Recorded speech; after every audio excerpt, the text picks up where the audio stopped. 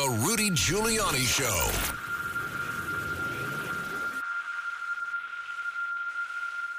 Today, Michael Buttigieg, Rudy Giuliani, is taking an extra day off for this long July 4th celebration of our nation's birthday.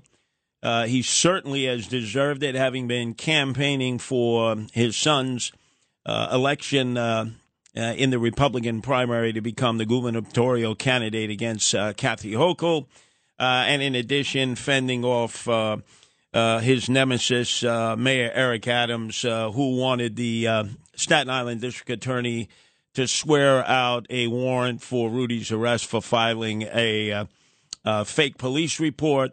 All of that nonsense, but it gives the mayor an opportunity to recharge his batteries.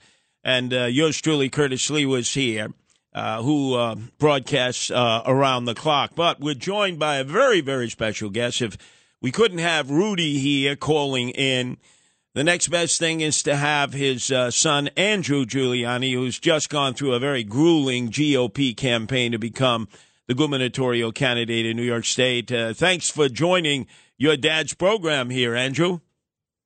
It's always a pleasure to be on with you and the WABC listeners. You know, it's 4th of July weekend here starting up around New York. And as always, it's an honor to be with who I believe should be the 110th mayor of the city of New York, Curtis Sliwa, and especially looking at what Mayor Adams has led us down into. I think one of the things that I saw on the campaign trail more and more was hearing, we want you to be the next governor, but more than anything is if Curtis Sliwa was our mayor, we would not be in the situation where we're in, where crime is up 40% since Mayor Bill de Blasio. Tough to believe that since, and I'm going to quote you here, the dope from Park Slope, that we're actually in a worse place than we were in with Bill de Blasio at the helm. Well, I would have advocated before you ran for governor that somehow you change your first name, because I gotta admit, along with so many other New Yorkers, it was like a knee-jerk reaction since for years we had to talk about Andrew Cuomo.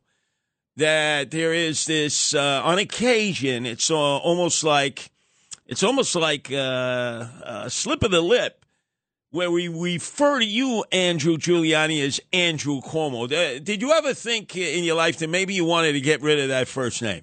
You know, I got to tell you, we heard it petitioning time and time again. I had people that would come up and say to either me or my team and say, Andrew, absolutely not. And then they would take a step or two and they say, Andrew who? Who did you say? Oh, Andrew Giuliani. I love him. I will absolutely sign for him. I think you're right. And I think to me, that was one of the things that, and I said this in one of the debates right there, that, you know, people said, well, you have a famous last name. I said, well, that may be true, but I have an infamous first name in a Republican primary over here. And to be one of the leading candidates with a name like Andrew, you might be right, Curtis. I ceded your advice many a time, but maybe that was the difference. Well, now that you've been through the grueling campaign and having myself been through the campaign to become mayor of the city of New York, you have a newfound respect for anybody who runs for office, friend or foes, because it's grueling. It's around the clock. It's endless. 1 minute you're on a roller coaster ride, you have this enormous high, and then the next thing you know, you have it's a crashing reality that takes place sometimes from day to day. What have you learned in this campaign, and what do you think it means for people like yourself, since you're on the young side? I'm like double your age. For young men and women out there who are thinking themselves for running for political office? Well, I think more than anything, I love New York before running, and I love New York even that much more now. I love the people of New York, and I, like you, Curtis, know that New York State, like New York City, has the potential always to be not just the greatest state or the greatest city in the world, but the greatest place in the world. I mean, we're not that far removed from New York being really the shining city on the hill, as Reagan ended up saying. I think if government gets out of the way, keeps New Yorkers safe, does not overtax and overregulate businesses, then I think New York's greatest days will be ahead of it. And I think that's really what I learned more than anything. But running for office, and you know, Curtis, I've been seeing this since I was a little kid. As I said a couple times on the campaign trail, I don't remember much from the 1989 campaign as I was 3 years old, but I do remember you playing stickball with a young Rudy Giuliani out there, and man, you were a heck of a stickball player. But it always has the potential to be that shining city on the hill that we know it to be. And as long as you have a mayor and a governor that actually wants to make sure that they're rolling up their sleeves and doing the tough work, empowering our police to make sure they can be proactive again, rather than just spending time in the clubs until 2 or 3 o'clock in the morning, or in the governor's case, playing petty Democratic politics, then New York's greatest days will be ahead of it. But we're going to have to make sure that we have people that come on out to vote in order to do that. We saw in the Republican primary that 17% of registered Republicans came out to vote.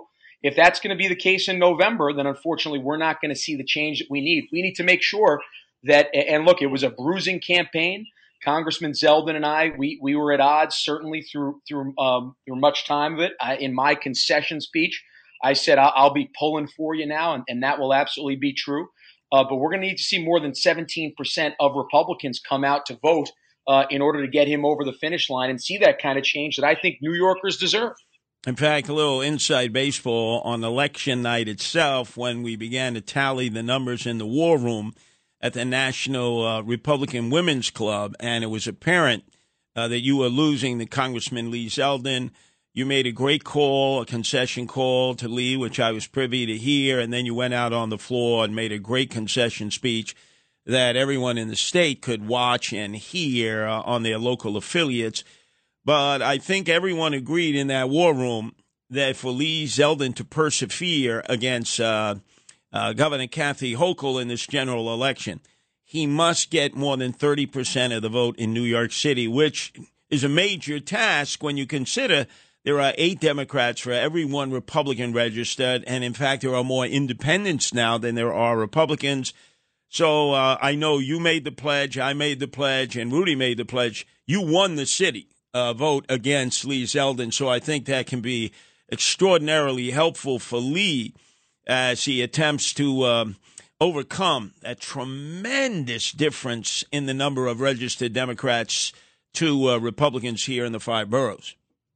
Yeah, and you're absolutely right. I mean, you have to be able to compete in New York City. If anybody looks at the state map and you see the red and the blue, you'll see in landmass in New York State, 90% of New York State is red versus the blue in New York City, and then obviously just in inner city Buffalo and inner city Rochester and inner city Albany, but they're all so small. You have to be able to compete in New York City. Like you, Curtis, I was honored to be able to carry Staten Island, also to be able to carry Brooklyn and Queens and the Bronx as well at all 4 by double digits.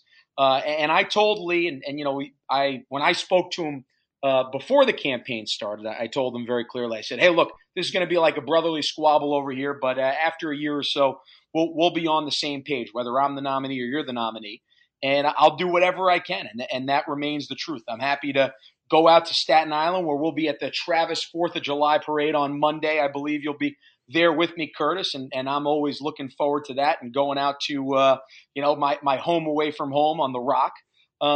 And more than anything, yes, he's got to compete. We've got to get 30, maybe even 33% of New York City in order to make sure that he becomes the 58th governor of the state of New York. Oh, that's great that you're going to be at the Travis 4th of July parade, the longest running in the nation, on Monday, because every year I'm there with the Guardian Angels, and Mike McMahon, the Democrat district attorney, is there. Used to be congressman. He is now the district attorney. And the mayor here, Eric Adams, instead of dealing with the tremendous rise in violent crime here, has decided that he wanted the saxophone man arrested at 34th Street, Herald Square, in the subway station, a guy I've known for 5 years, never bothered anybody. They had to drag him out. You know, the Charo lady, the Guava lady at Broadway Junction, and your dad. He wants Mike McMahon to take out a warrant for the arrest of your father for filing a false police report. You know, nobody has gone to Michael McMahon himself and said, "Hey, Hey, DA Mike, what you going to do? You're going to have a chance to approach him personally and settle this once and for all, Andrew. I mean, I like you, wish the mayor would actually focus on criminals that are doing the job, not New York's greatest crime fighter over here. But maybe that's what they're recommending to him when he walks in to the clubs at zero bond. Like, hey, go out with, go after Rudy Giuliani, and we'll give you an extra bottle on the house over here. I look forward to talking to District Attorney McMahon on Monday. On 4th of July and seeing. I mean, look, the truth is, and you and I know this, Curtis, as we saw the kind of warrior that my father is, he went 24/7 throughout this campaign, and certainly the last month of the campaign, and his knees and his back was in pain. So, when you have somebody that came up to him and whacked him on the back and then came around and called him all kind of names over here, he was in a little pain, so I understand that right there. To me, it's a matter of very simply this though. The mayor's got to do his job over here, Curtis. You know that, I know that, and New Yorkers know that, and that's why his approval rating is below 30%. We know that if Curtis Sliwa was mayor right now, we would have crime down 40%, not up 40%. You might spend a little less time in the clubs, I will say, or out in the Hamptons, but you would certainly get crime down 40%. There's no doubt about that. Oh, I used to be the nightlife guy early on in my life. Those days have passed. I'm in the subways 24/7, 365. On the line, Andrew Giuliani, just coming off a successful campaign for himself because many people did not think he was ready for prime time. Young, had never run for political office before, was running in the gubernatorial primary against very experienced, seasoned officials, men who had run for office, men who have served in office. The winner, Congressman Lee Zeldin, Rob Astorino, who had been Westchester County executive, Harry Wilson, who 10 years ago gave the controller of the state of New York the fright of his life, almost beat him. So a very experienced field. You came out of that with high ratings. You took the high road, and you finished second in the Republican primary. Our numbers, if you'd like to talk with Andrew, substituting for his father, Rudy Giuliani, today, 1-800-848-9222. That's 1-800-848-9222. And when we come back, I want to describe for you the difference between father and son. As Andrew had mentioned, I campaigned for Rudy to be mayor in 1988 when he barely lost to Dinkins, 92 when he barely beat Dinkins, 96 when he got reelected, when he ran for president, and then he returned the favor and campaigned for me for mayor against Eric Adams.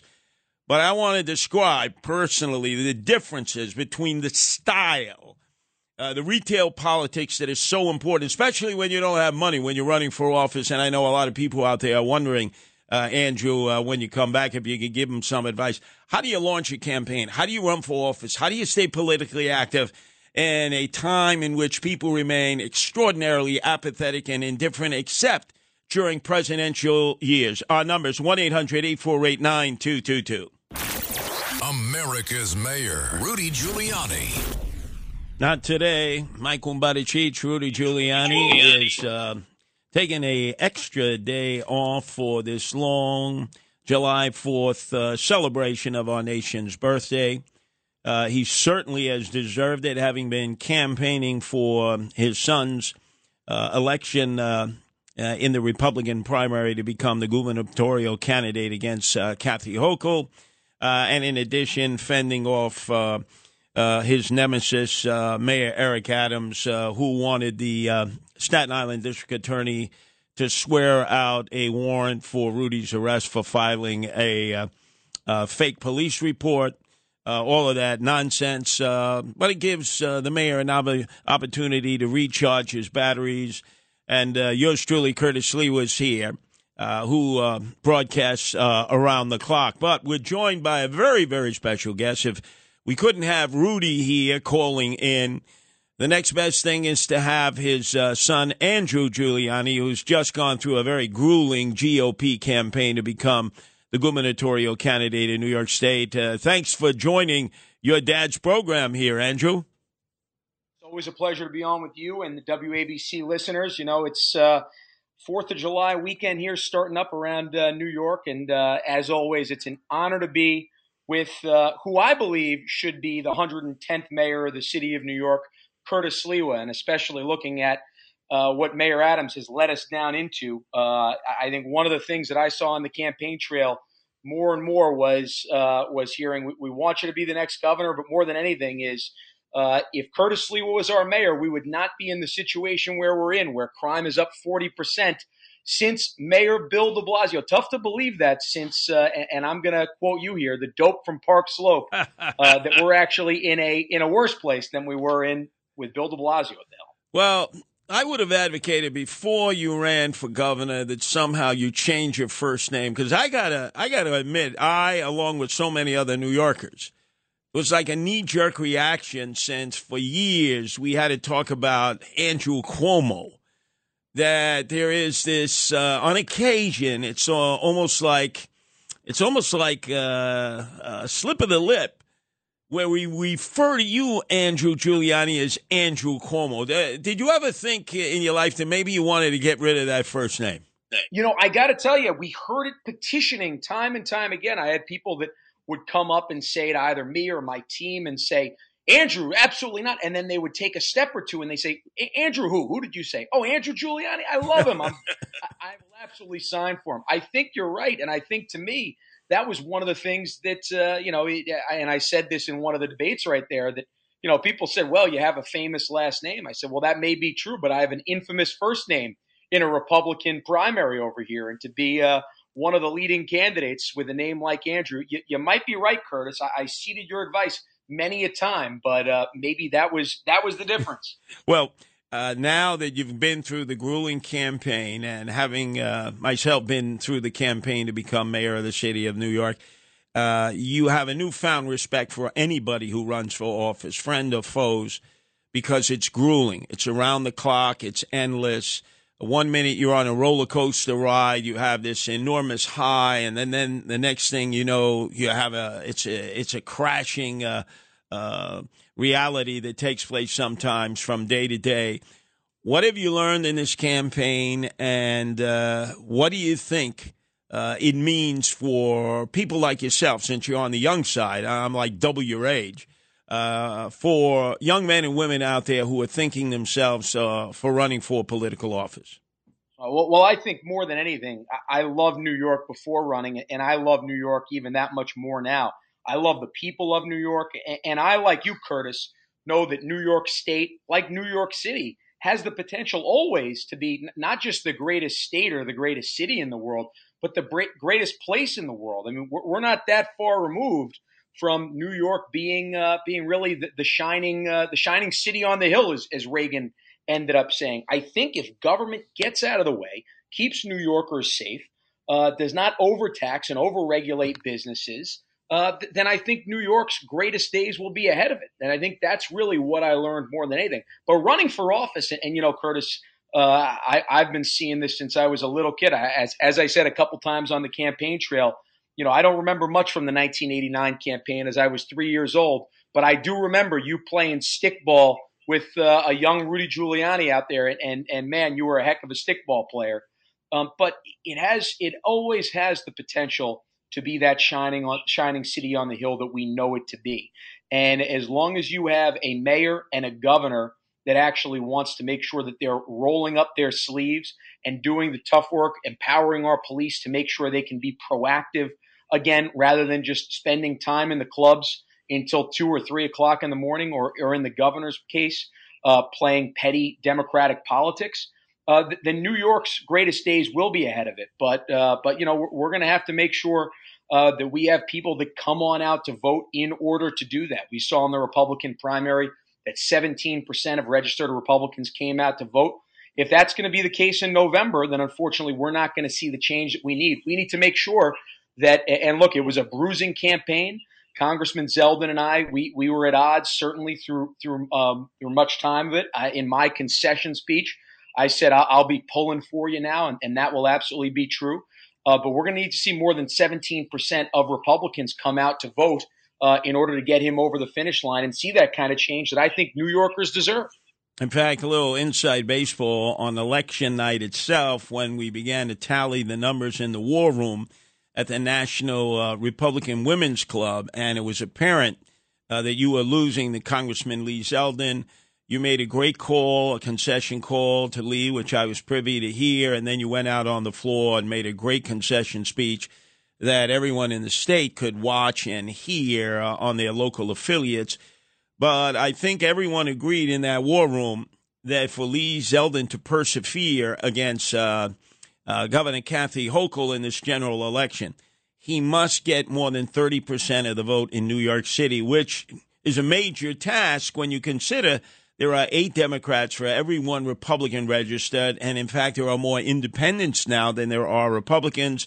So I know you made the pledge, I made the pledge, and Rudy made the pledge. You won the city vote against Lee Zeldin. So I think that can be extraordinarily helpful for Lee as he attempts to overcome that tremendous difference in the number of registered Democrats to Republicans here in the 5 boroughs.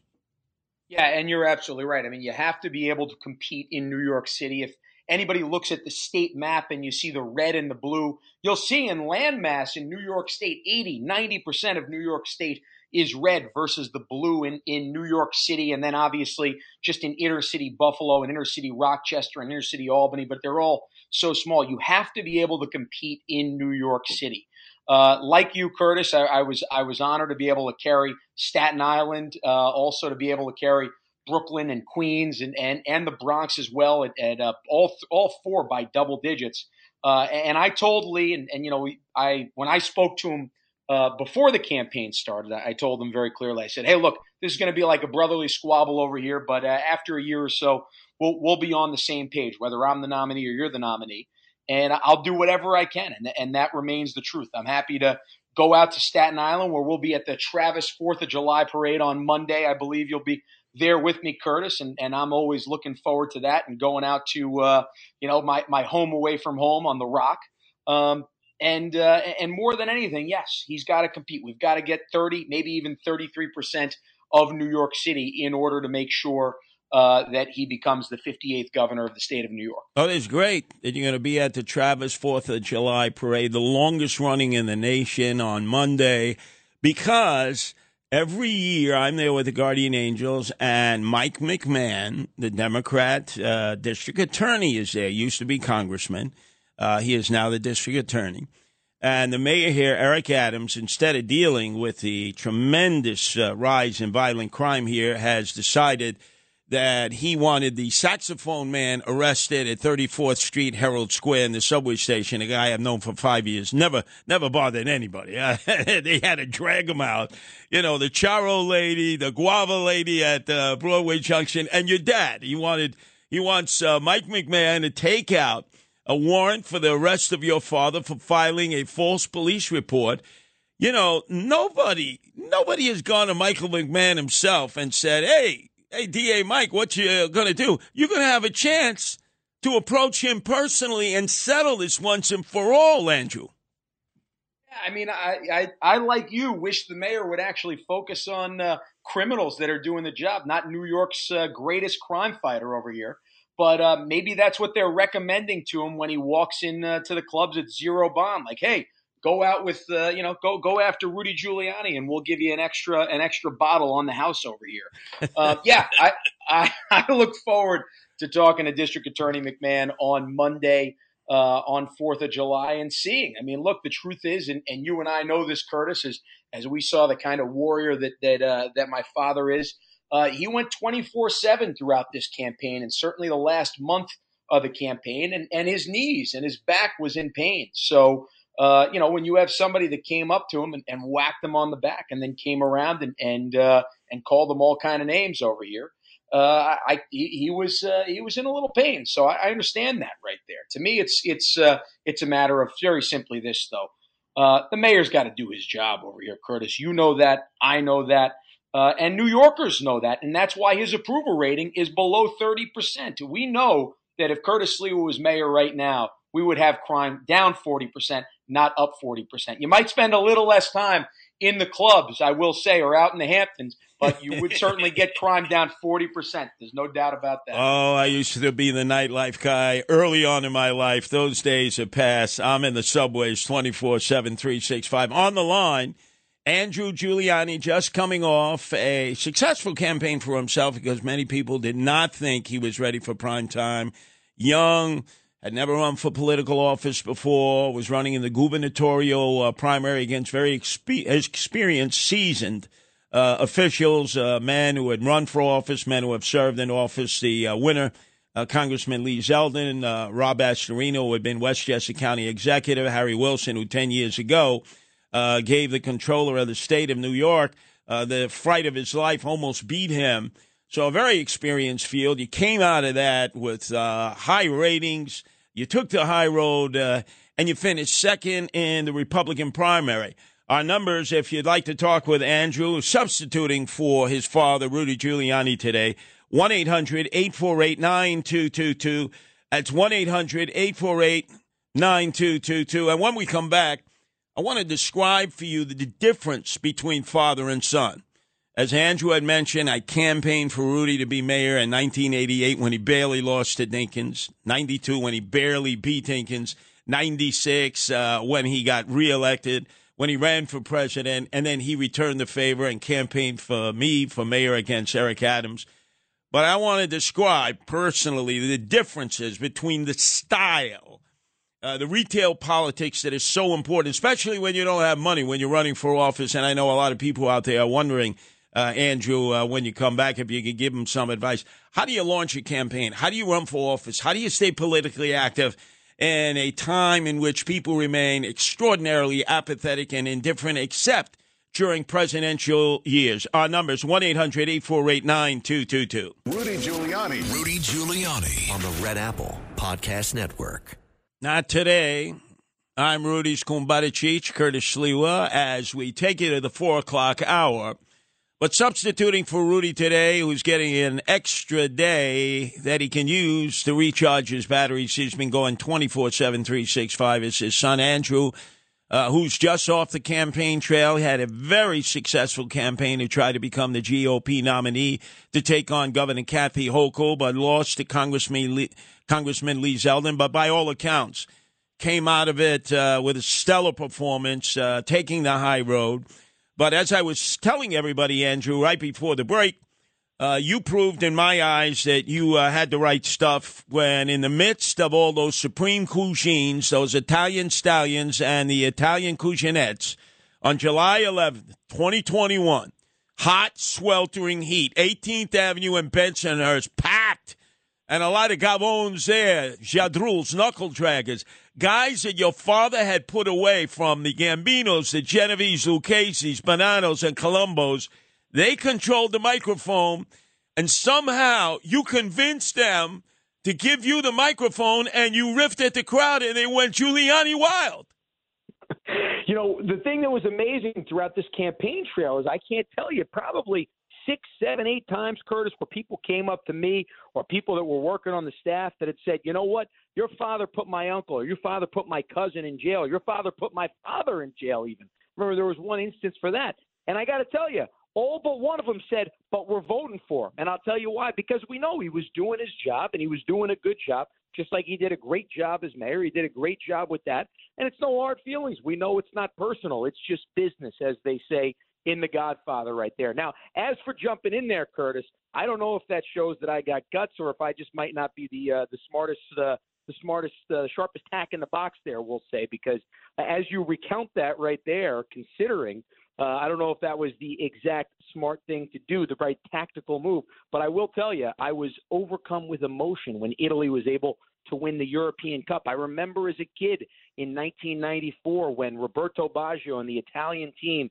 came on into the World Cup in 1994, took the United States by storm and actually made it right into the finals, almost winning the World Cup. And ever since then, obviously I pull for my USA, but as we know, USA soccer is not really comparable with Italy. So it generally ends up being Italy who I'm pulling for. So when they won, I figured it'd put all differences aside to celebrate the Italian victory. Well, it shows you the difference between you and I. I hate that fake, phony, fraudulent soccer they spell with a U, kickball.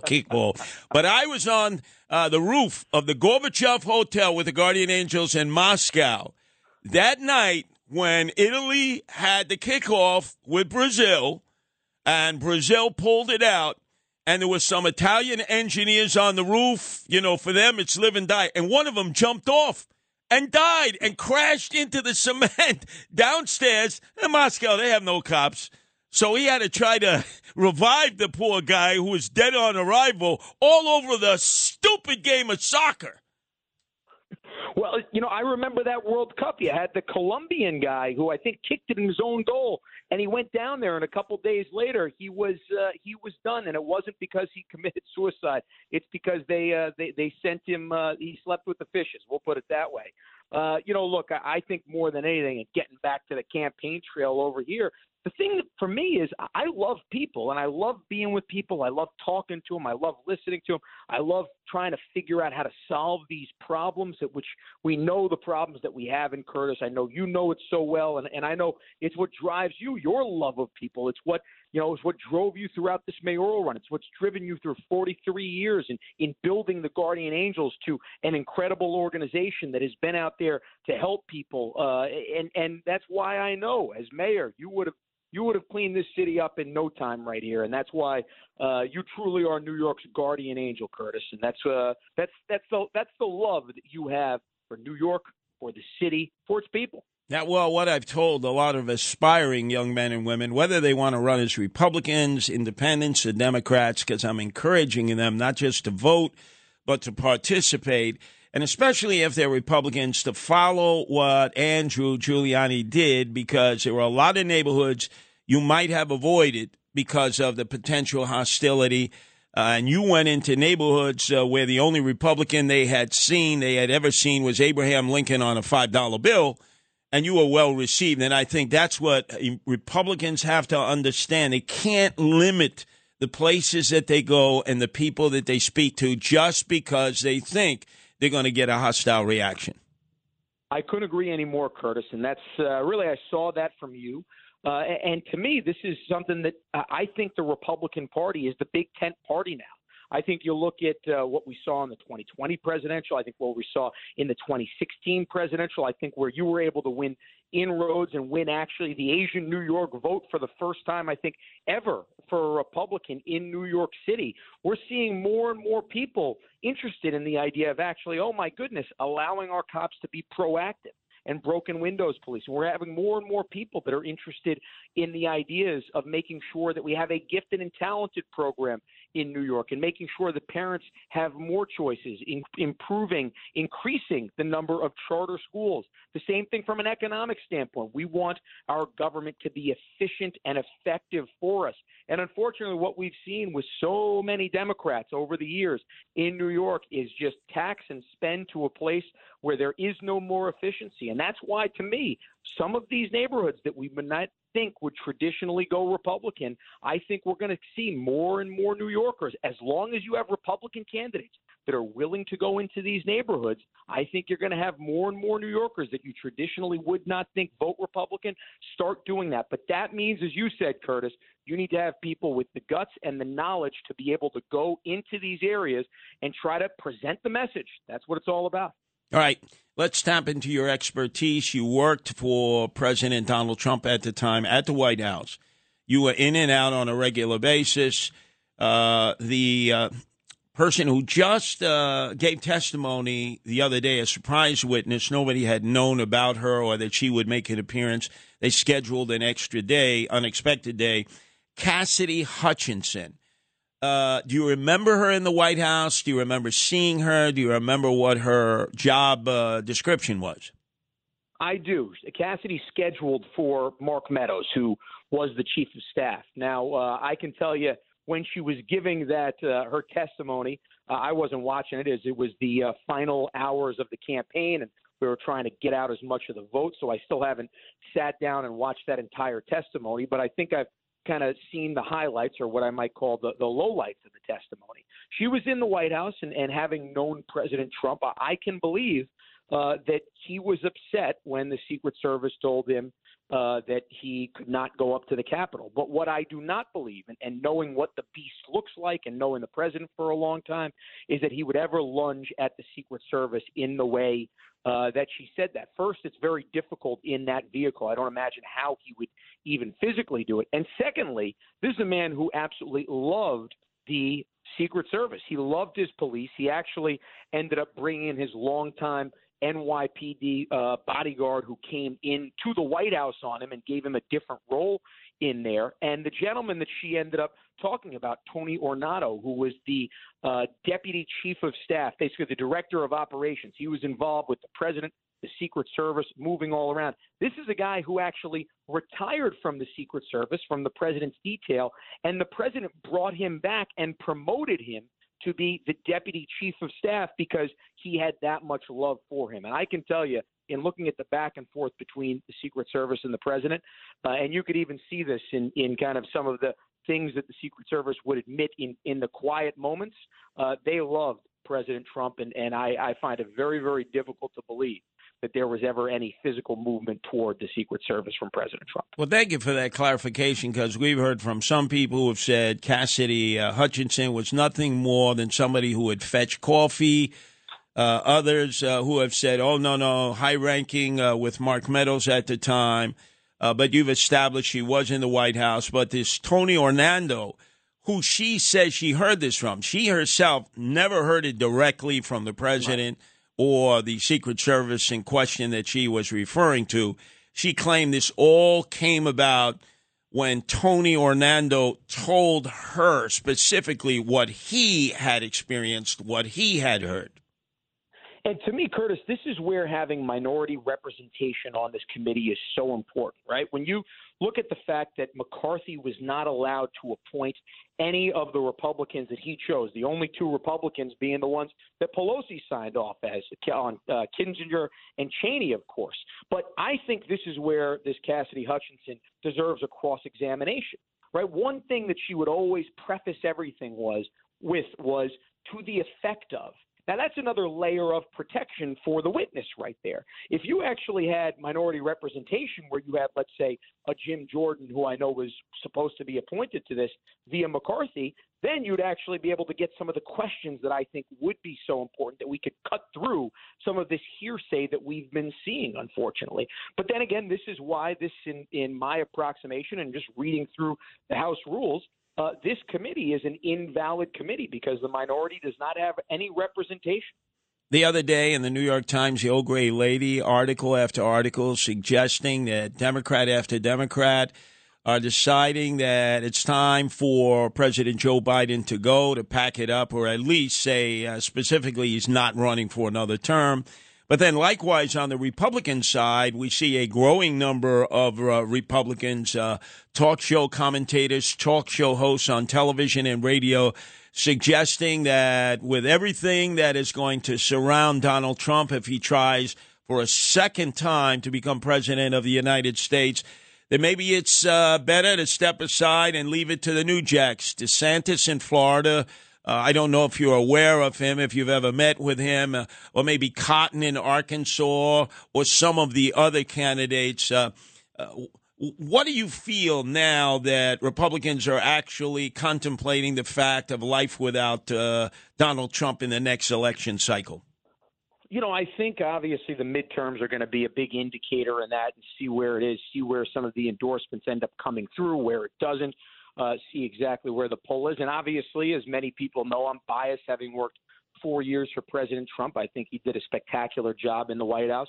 But I also look at what DeSantis is doing down in Florida, and I think he's making all the right moves, something that I think would be great if more and more Republican and Democratic governors copied more of what he was doing. One of the big things that I would say on the campaign trail was talking directly about the Parental Rights and Education Act.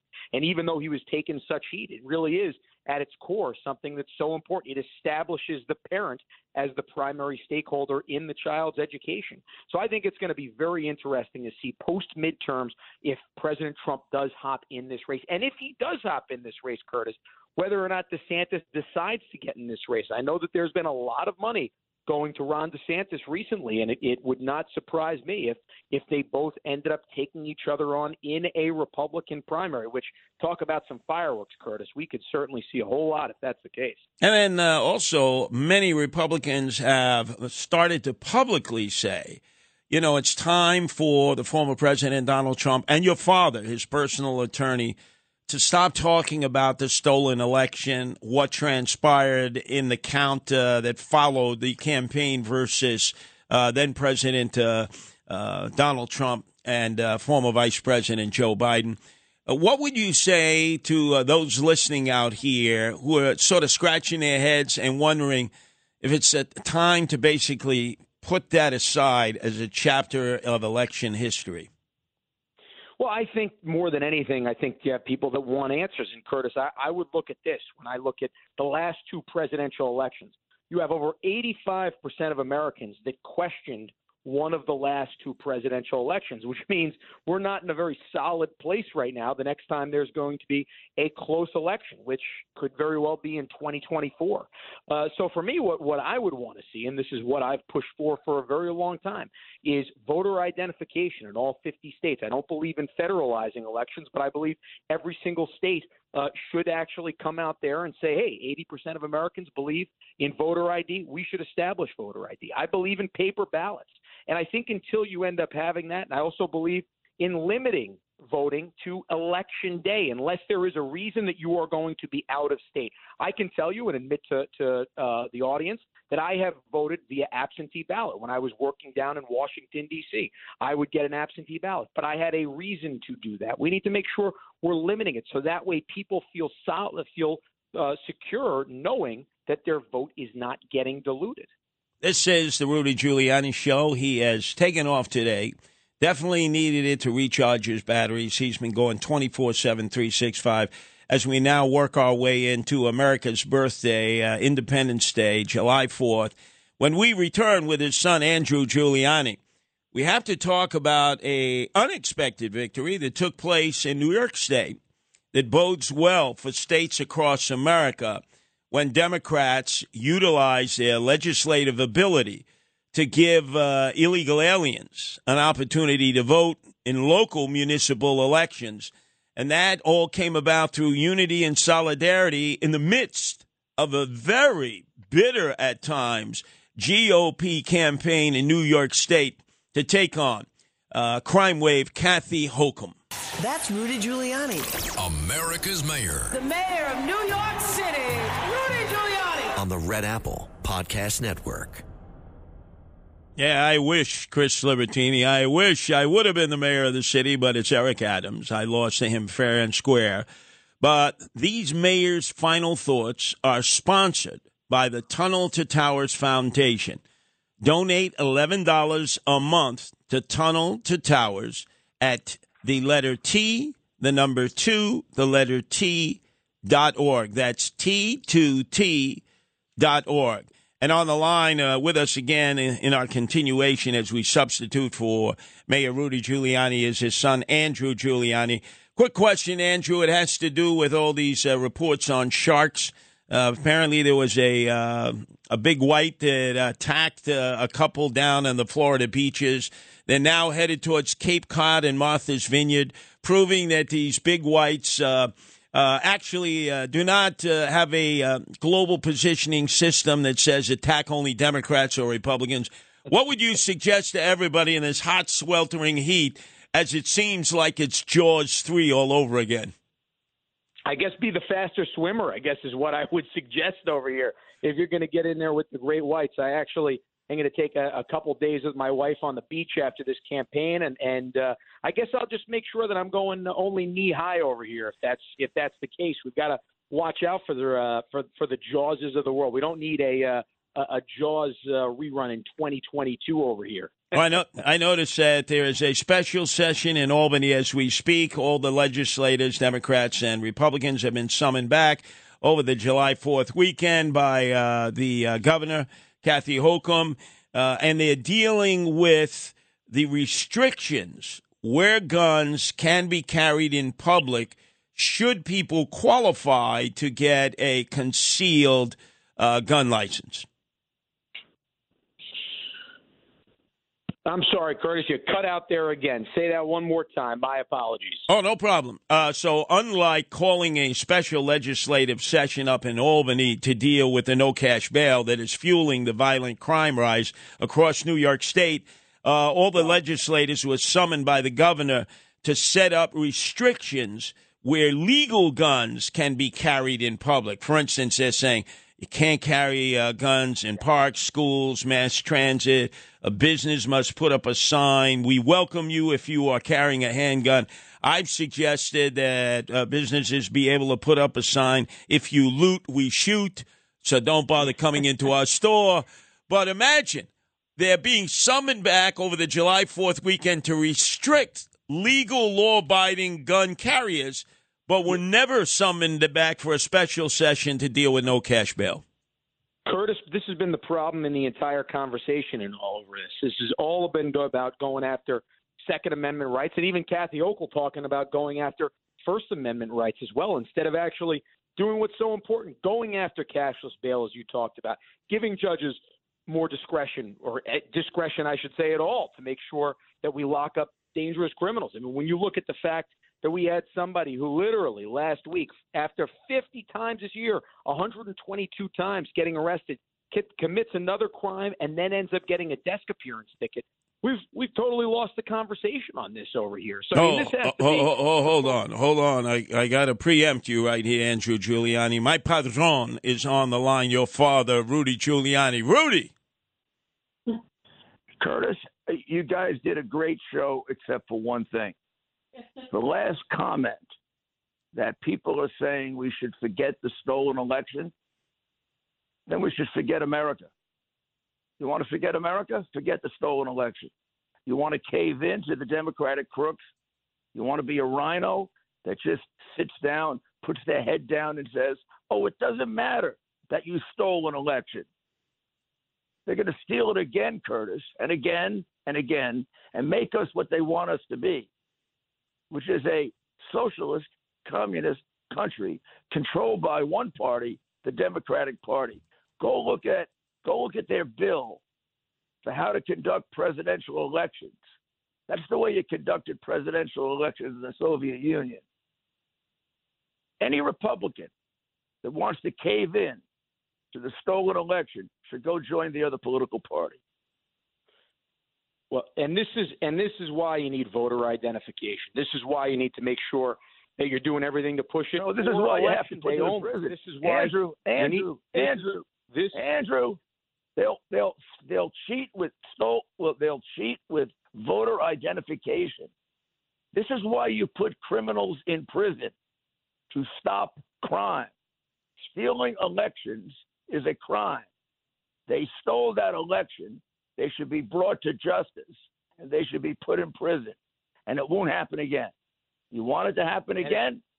And it should never happen again. This is something we need to make sure that you have all voters that come on out and they have full trust and transparency in our elections. And as I highlighted before, 85% of voters have not trusted. When I hear a Republican tell me is a tragedy. We should move on. When I hear a Republican say we should move on and forget about 2020, I hear a Republican that is a traditional 30-year rhino who's one of the reasons our country has lost about 3/4 of its rights. Mr. Mayor, thank you for coming in, because if you notice, I stayed quiet. It was a family affair right there. This is just a family affair. Well, I will highlight very simply on this that there was one candidate in the debates. I know there was. It was you. President Trump had won.